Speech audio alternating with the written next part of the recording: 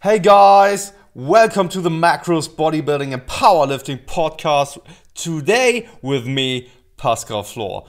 Today we have somehow a special kind of episode for you guys in which we collected all the valuable information from our past guests such as Brad Schoenfeld, James Krieger, Mike Israetel of course, and Eric Helms, in which they are talking about everything around hypertrophy and in regards to the volume, the frequency, protein intake, how fast you should gain muscle or not. And without further ado, let's dive straight into the first scene, which is Brad Schoenfeld talking about volume. So what I'll say is that the recent meta-analysis we did showed a clear dose-response relationship, meaning that as volume went up, so did the corresponding hypertrophy. So 5 sets or 4 sets or less per muscle per week, and we looked at it in terms of training a muscle group, how many times per muscle per week. 4 times per week or less resulted in about 5% growth, went up to around 7% growth between 5 to 9 sets per muscle per week, and then 10 plus sets per week was about 10% muscle growth. And we could not find, the literature was not robust enough to get any detail beyond 10 sets per week. So we don't know at what point you might hit a threshold on an average basis. So in putting that into practical terms, you get almost double the amount of growth by doing 10 sets per muscle per week as you do for less than 5 sets per week. So that said, does that mean that if you keep doing 10 sets, let's say we would just throw 10 sets out, is that optimal? Would maybe 15 be optimal? Or would maybe undulating the volume over time? And that's now a concept that I look to study in the future, where what we do know is that training with consistently high volumes over time tends to result in overtraining, and that's going to have a negative effect. But we do know that you can push yourself very hard for short periods of time without overtraining and thus maybe achieve a super compensatory response. And that to me is the way I program. I look to have this in a kind of a wave-like pattern where you periodize and go from a lower type volume, when that's ambiguous too. So lower does not necessarily mean 1 set or 3 sets, but you base this on the individual. So you get one lower, then you go a little higher, and then you finish up with a very high, or what would be considered very high for that individual, and then come back down. So it's in this wave-like pattern where you try to push, you undulate it up so that you push them towards kind of a cliff without going over the cliff, and then pull back from that cliff. And it's a successive periods of doing that, in my opinion, based not only on research, but the research is very limited on it, but certainly in terms of practical experience. And that's what we have to refer to when there's really no consistent literature. It certainly has a strong rationale, logical basis behind it. And again, the important thing to remember is that when I throw, when the study throws out a figure like 10 sets per week is better, that's an average. We have to remember that those are mean numbers, and that some respond better to somewhat lower, and some are going to respond better to somewhat higher. And that's where being intuitive comes in, and you have to then experiment. And that's N=1 is an important gauge to use, but only after you use research as a basis, as a guideline. Fantastic. So this was Dr. Brad Schoenfeld about volume. A key point Brad mentions is the fact that recent studies only show the average, and it doesn't necessarily include that it's the only way to do it. The probably best thing to do is program it in an undulative fashion, so periodizing it based on your goals and individual needs and capabilities when it comes to recovery. The next scene will be with Dr. James Krieger, in which he talks about rep ranges, intensity, and his own experience around that. Enjoy, guys. If we were going to give out some kind of general recommendations, what sort of intensities would you tend to program for hypertrophy? Would there be, I know a wide range is very beneficial. Would you say there's benefit to focusing on a certain kind of rep range for any particular reason? I don't think there's any, I think the data is pretty clear. There's no specific hypertrophy rep range. So I think there's a lot of personal preference. Now, some people might argue, is there benefit to varying your repetition ranges? Possibly. There's not much data on that. I would say, if you're doing it in blocks, there was one study that was recently published where they alternated 2-week blocks of high rep and then low rep training. But they didn't. The hypertrophy was the same as the people that just did consistently low rep or consistently high rep. So there wasn't much of a benefit there. I do speculate there may be a benefit to varying your repetition ranges within the same training session. So, using your moderately heavy weights at first to get some tension stimulus, and then following that up with more metabolic work. I think there definitely may be some benefit there. But if you are interested in hypertrophy, I would say, just from a time efficiency standpoint, it's probably best to stick with at least the more moderate loads. Because if you're training really heavy loads, 3 rep maxes, 4 rep maxes, things like that, it's a lot harder to get the volume. You got to do a lot more sets to get the volume in. And then there's, the stress on joint tissues and things like that. I know there's speculation that maybe if you do some strength phases or something like that, it'll improve the weights that you can do. But, that really, I would say, hasn't been investigated. I do know the data is pretty clear, though, is prolonged periods of low volume training. When I say low volume, I'm not talking necessarily in terms of sets. I'm more talking about in terms of repetition range. So if you're doing a lot of 3 rep sets, things like that, the data is pretty clear. I think if you do extended periods like that, your hypertrophy tends to plateau. So you definitely don't want to do too long of periods if you're gonna, if you are training in those really strength ranges, I would say, you don't want to do too long of periods in those rep ranges. But other than that, I don't think there's any specific hypertrophy range. So would you say, is that moderate rep range, is that like 6 to 12 reps, just for the listeners? Yeah, probably. Even like 15 and something like that. The thing about like the 20 to 30 rep ranges is that's hard to do. There's a certain practical aspect of this. You could get good hypertrophy from doing 20 to 30 reps to failure on everything, but I certainly don't want to be doing 20 to 30 reps to failure on squats or something like that.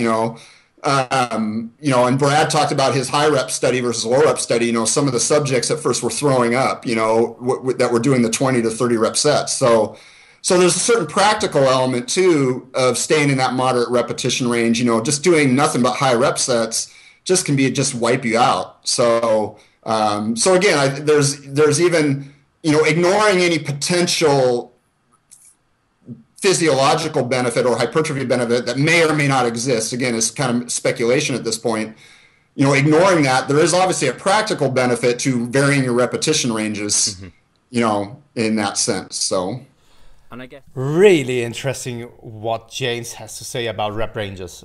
Most important things to know, though, are the facts that working in the 6 to 20 rep ranges for most of your training will most likely yield the greatest hypertrophic results. And if hypertrophy is your main goal, blocks with lower repetitions should only be implemented for short periods of time every now and then. So next up, it will be Mike Israel talking about constant tension. I am aware of absolutely zero fucking reasons that constant tension is a thing. I mean, zero. One thing constant tension might be good for is making sure to get the most metabolite load out of the least total volume. I'll be very clear about what I mean. Leg press. If you constantly have tension on the quads, which means you don't ever lock out, which sucks total balls, you might get 20 reps. That means your volume load was 350 pounds times 20 reps times the distance your legs moved, which is about the same every time. That's your volume load, and you got to a nasty, nasty, nasty metabolite situation at the end of that. I mean, fried, right? Where you like have to rack the weight and turn over and everything's cramped up. Now, to get the same kind of peak of metabolite expression, you could have done 30 reps by doing Meyer reps. Or rest pause, basically, right? You get 15, then you rest for just you lock out for like 5 seconds, 5 breaths, and then you go another 5, and then you lock out for another 5 seconds, and you do another 4 and a 3 and a 2 and a 1 or whatever, and you get to 30, right? You got the same peak metabolite concentration towards the end. So like the last rep of 30, rep number 30, your legs hurt just as much as they did on 20 for the other one, but you did 1.5 times the work. So if you're interested for some reason in getting good metabolite expression, but you're interested in minimizing workload, perhaps constant tension is a good idea. There's a complication to that thought. We're not so sure. We're reasonably sure, but not 100%. Is it the peak concentration of metabolites reached that is an anabolic stimulus? Or is it the some area under the curve? Because if it's the area under the curve of total amount of metabolites you've been exposed to, then the myoreps method actually exposes you to more metabolites, because you push it almost till you get fucked up, and then you stop and you rest, and you push it a little bit further, you stop and rest. It's a lot of metabolites. It's a lot of metabolites. It never gets super high just towards the end, but you build, and then towards the end it fucks you up. Mm-hmm. So I would say that style of training, the myorep style, per set is more hypertrophic, for sure, because it gives you more volume load, and it gives you a total bigger area under the curve metabolite load. But if you want to hit it hard without having to do lots of work and still get a pretty decent metabolite load and decent work, constant tension is the way to go. But thought another way, on the flip side, constant tension artificially delimits how many reps you can do per set.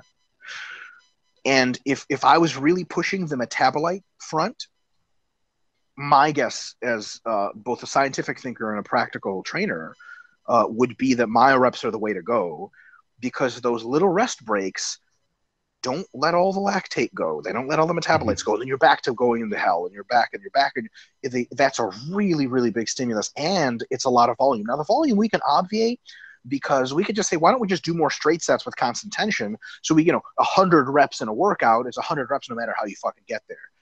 But 100 reps with myorep style might also supply more metabolites, because you're in the shit for longer. You're not as well rested during the time. So from that perspective, constant tension is actually worse, right? It was like you do a lat pull down, and after rep number 15, you just go to failure, and it was constant tension the whole time. It hurt a little bit towards the end, but someone's like, why don't you rest and do more reps like in between? You're like, no, bro, constant tension. Like, I can't rest because it takes tension off the muscle. And it's like, but if you took tension off the muscle for a second, you went back at it, wouldn't that fuck you up more? And the answer is, yeah, it would fuck you up more, disrupt homeostasis more, and it gets you probably to grow more per unit volume because there's an additive metabolite load. So what do I think about constant tension? For the most part, I think that taking many breaks between, insofar as it's conducive, is actually probably an advantage. Now, there's a very small difference between the two, and the total volume is what really determines most adaptations. But every now and again, something like myoreps is a good trick to throw in to really fry shit up that constant tension is unable to do. Because constant tension, by definition, demands that you expose the muscle until it goes, assuming to failure, whatever failure proximity you're working with. When you're not able to do any more reps, you have to take a full break and rest and do another set. So that being said, people keep talking about constant tension. Well, it's all about tension on the muscle. I'm not exactly sure what the magical appeal of constant tension is. We know that tension, is a matter of generating workload, and the sum total tension multiplied by reps is what gets you to grow. So if you get there by, every time you lock out your arms, your triceps stop working. Yeah, but how many total reps did you do? 20. That means you got 20 total tricep stimulus reps. Okay, great. What about with constant tension? Well, they did a set of 15 and they did a set of 5. But it was all under constant tension. Well, then your tricep still got a fucking total load of 20 units. It's the same shit. So I'm not a big fan of constant tension for that reason, because I think it's rather pointless. And I think you could really get more out of a set if you don't have to do constant tension. Right. Mike brought up some really interesting thoughts on why constant tension shouldn't be a concern for you, and that focusing on other aspects in your workout or your training is probably a better idea. Coming from volume, frequency, and a training modality, let's move on to a topic which is most often people get wrong and don't see enough value in. I'm of course talking about deloads and its importance when it comes to training and nutrition. But let's hear what Dr. Brad Schoenfeld has to say about deloads. I hear people sometimes say deloads aren't required or there's never a time to pull back. And obviously we've talked about overtraining. Kind of, not that it is a myth necessarily that you don't need deloads, but do you want to kind of go over the basis behind deloads and kind of the super compensation effect and potentially like functional overreaching, those sort of things? Yeah, deloads are basically short periods of reduced training intensity and or volume, or both, that are designed to rejuvenate and restore a person's recovery, so to enhance recovery. Are they required? If you're training really hard, my belief is they are. If you're constantly training below threshold, you never need a deload period. But if you're pushing yourself, like I talked about, where you're in different ways, whether it's through higher intensity levels, reduced rest intervals, greater volumes, greater frequencies, whatever it is, if you're pushing yourself really hard, it behooves you to ensure that you are properly recovered. And again, once you become overtrained, then you've basically gone over the cliff, and it's hard. You then have to do a lot of resting to undo the damage that's been done, and that's counterproductive. So at the very least, I would say it's prudent to do that because there's really no downside. You don't need to train balls to the wall every week, 365 days, or let's say 52 weeks out of the year. Having deload periods are not going to impair your results, and they very well can enhance them. So that's a good risk reward, in my opinion. Most things in life are risk reward. What's the cost benefit? What is the cost? What's the benefit? You're not going to really have any risk of doing it. It's not going to set back your progress, and very well could enhance it. It's kind of a no-brainer. How often to do the deloads? That's a subjective question. Again, it will depend upon the person. Usually somewhere every 4 to 6 weeks is kind of a gauge I usually use, and that tends to fit well for most people. Mm-hmm. So, as Brad mentioned, deloads are an important aspect in regards of our recovery and ensuring being able to make constant progress with supercompensating from time to time, and that a deload every 4 to 6 weeks is probably best in terms of training for hypertrophy. Again, let's move on to James Krieger. We touched on volume and rep ranges already, but how about training frequency? What does the current literature say in terms of what might seem optimal? See, what I found was I didn't really notice any better gains than when I had trained typically with maybe a 2 or 3 day per week frequency. And the other thing I noticed is, I'm 40, I just turned 43. So being in my early 40s, I was getting little joint issues and everything. Even though I was really making an effort to try to periodize my training and vary my repetition ranges and not, I was trying to be really careful. I was just getting all kinds of little issues that were cropping up. So it was obvious to me the really high frequency wasn't working for me. And when you actually delve further into the literature now, the idea behind really high frequency training kind of comes from this idea of muscle protein synthesis. So, when you train in the gym, you stimulate muscle protein synthesis, which is the process by which your muscles are building new tissue. And that starts basically immediately after your workout. I mean, it's, some people talk about, your muscles need so many days to recover before they grow. And no, that's not true. Your muscles are growing right away, like right after your training session. And so the thought behind high frequency training was, in trained individuals, it's been observed that the length of the protein synthesis response doesn't last as long as people who are less trained. Mm-hmm. And so this idea that, if you're well trained, you need to train more frequently. You need to get those spikes in protein synthesis more often. And I kind of bought into that at the time. But then when you actually look at the research now, that idea was based off of what we would call mixed muscle protein synthesis. So your muscles have different types of protein, and mixed muscle protein synthesis includes all the protein that's in your muscle, including like mitochondrial proteins and things like that. Proteins that don't necessarily contribute to muscle size. And what we really care about is what we would consider myofibril protein synthesis, the actual things that actually make up the contractile tissue. And when you look at the time course for myofibril protein synthesis, it's actually about the same between trained and untrained subjects. Would actually call into question the idea of doing really high frequencies, even if you're a well-trained person.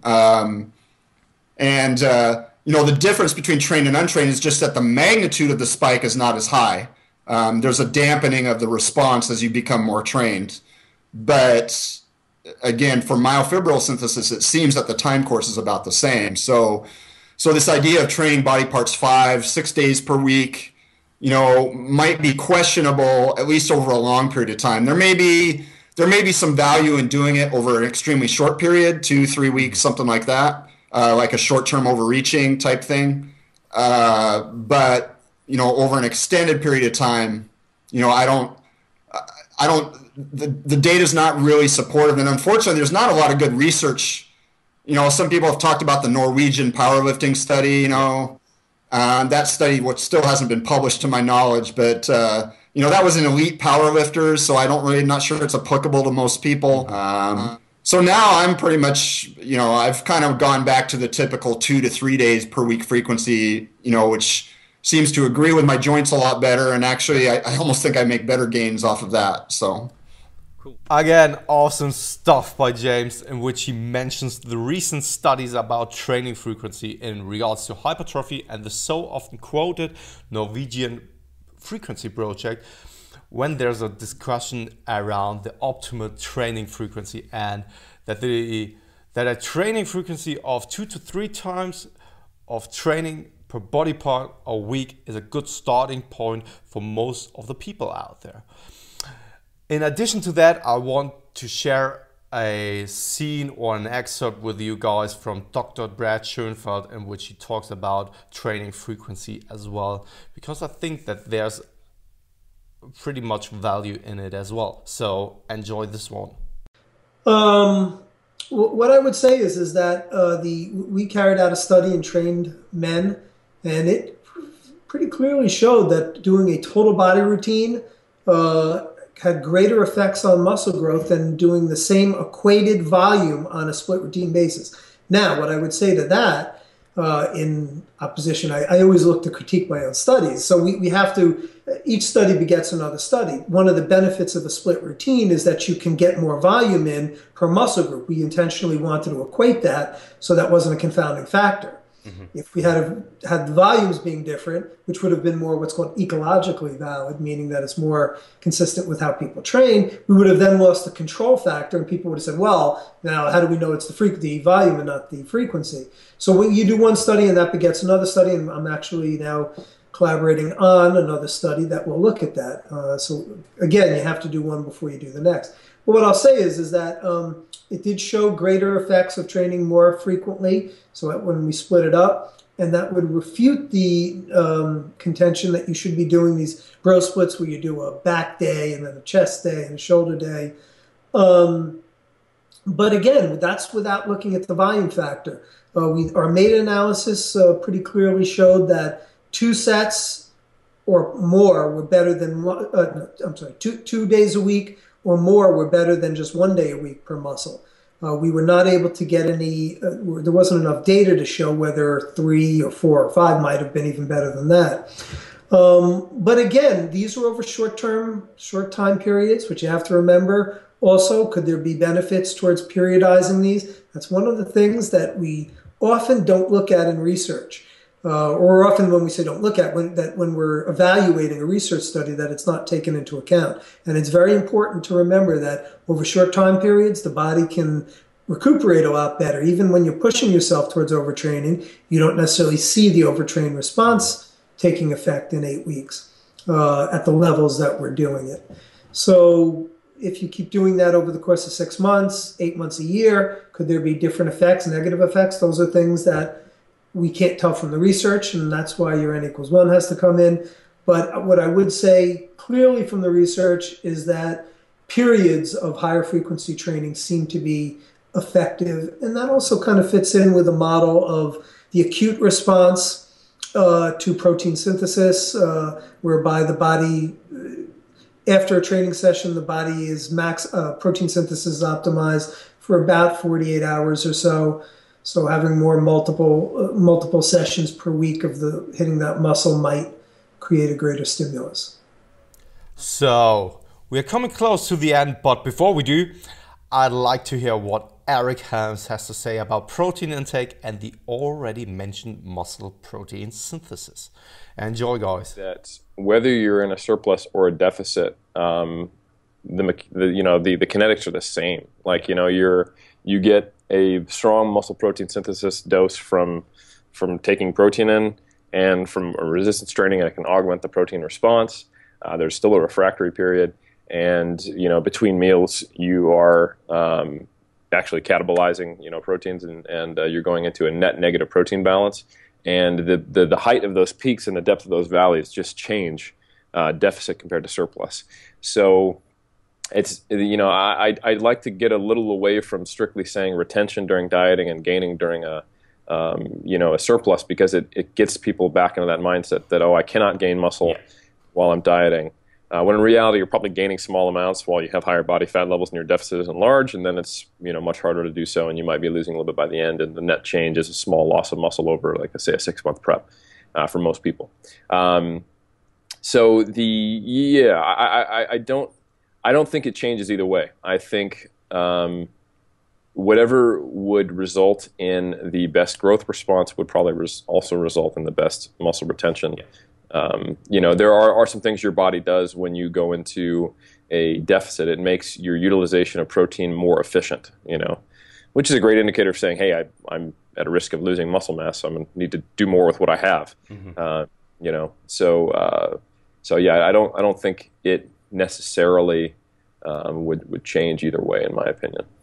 And have you ever, on a related note, with your clients, have you ever had someone go kind of really want to push their protein high and seen benefit from that, or even the other way, kind of bring it really low and actually retain muscle perfectly fine, and like you can give them more carbs and they can train better or something like that? Yeah, I have. And, for the most part, within the ranges that we are comfortable with as bodybuilders, which is typically, like that 1.8 grams per kg up to, slightly over 3 grams per kg, I don't see a whole heck of a lot of differences. Mm-hmm. And with the people who let me experiment and play around, some people feel better though, and I think. Again, a really interesting and valuable lesson from the man Eric Helms from Team 3DMJ. Most importantly though, is that there shouldn't be a severe difference when it comes to protein intake when cutting or gaining, and that 1.8 grams to 3 grams per kilogram of body weight is a good starting place for most of the athletes out there. Speaking of gaining, let's take the last excerpt from an interview with Mike Israel, in which he talks about what might be a good rate of body weight gain for hypertrophy. So there is no direct data on how fast you should gain. I mean, nothing reliable. In any of it that it does exist is on pure beginners. There's a ton of problems with that. My views on gaining are the following. I think that anything faster than a percent of your body weight per week is downright stupid, and even with the best pharma is ridiculous, and you're just going to get super, super fat. Up to about 0.5% of your body weight per week, so which for me is just over 1 pound per week, under 0.5 kilo, I think is quite reasonable. Anything up to about 0.5% per week, a 0.25% per week of body weight is reasonable still, and just erring on the side of a little slower. Anything below 0.25%, it starts to get into some tracking problems where people will say that you could use weekly weight averages. You can, but you could be making a mistake for 3 weeks and the averages don't tell you shit. And you just pissed away 3 weeks of massing. You weren't actually massing, you were maintaining. It doesn't matter what you think you were doing. And the other one is, I'm not so clear that the overload principle in some sense doesn't apply to nutrition as well as to training. And here's what I mean by that. I think that you have to push your body out of comfort zones nutritionally. there will get to be a point where you gaining very slowly or attempting to gain very slowly is going to result in just metabolic upregulation and not a whole lot of anything else. Really, we've seen really high elevations of NEAT. People just start moving around more, sweating more, fidgeting more, and just nothing happens. I think sometimes you have to smash it in a little bit to get bigger. One thing I do know almost for certain is that almost, not all, almost everyone who's really, really big has had periods where they've gone a little bit faster and more aggressively than a tenth of a pound or whatever, or 1% of body weight, per month. I think that's still a fine figure. Anything much lower than that, it starts to be difficult to track, and I'm not so convinced that it's the best way to go. There are a couple of other things. Gaining muscle is hard. Your body eventually becomes very homeostatically resistant to new muscle additions. Losing fat is relatively easy as long as you don't go overboard and become obese. So if you gain, 3 kilos of total tissue, and half a kilo of that or something like that is, let's say you gain 4 kilos of total tissue, and 1 kilo of that is going to be muscle. You lose the 3 kilos of fat, and then no problem. If you gain 8 total kilos, and 2 of those, or maybe 1.5 of those, are muscle and the rest is fat, that might actually be better, because that's muscle you may not have gained at all had you stuck to the much more incremental gains. It is a nuisance thing that many of the individuals that espouse this really slow gaining seem to themselves be, and with their cohorts, just not very big individuals. And this applies to people across the community of pharmacology and not. There are bodybuilders in the pharmacological community, right? And drug using bodybuilders who are notorious for saying keep it really slow. And there are also guys that continue to argue every year that mass is being too prioritized, that slimmer, more appealing physiques are better, and they still weigh 190 or 200 pounds instead of like 260 or 280. Man, if gaining that slow was really cool and really worked to optimize size, maybe you'd see bigger people advocating it. It's almost like seeing individuals that advocate staying away from heavy training as a good way to get really big. Well, there's just not a lot of people that are big that didn't train super heavy, and there's an empirical observation to be made there, and it's not really an ad hominem attack. It's just a very inconvenient reality. So I think that taking all those things in together, especially that kind of disruption of homeostasis that you want with kind of force feeding, I think sometimes periods of that are necessary. Kind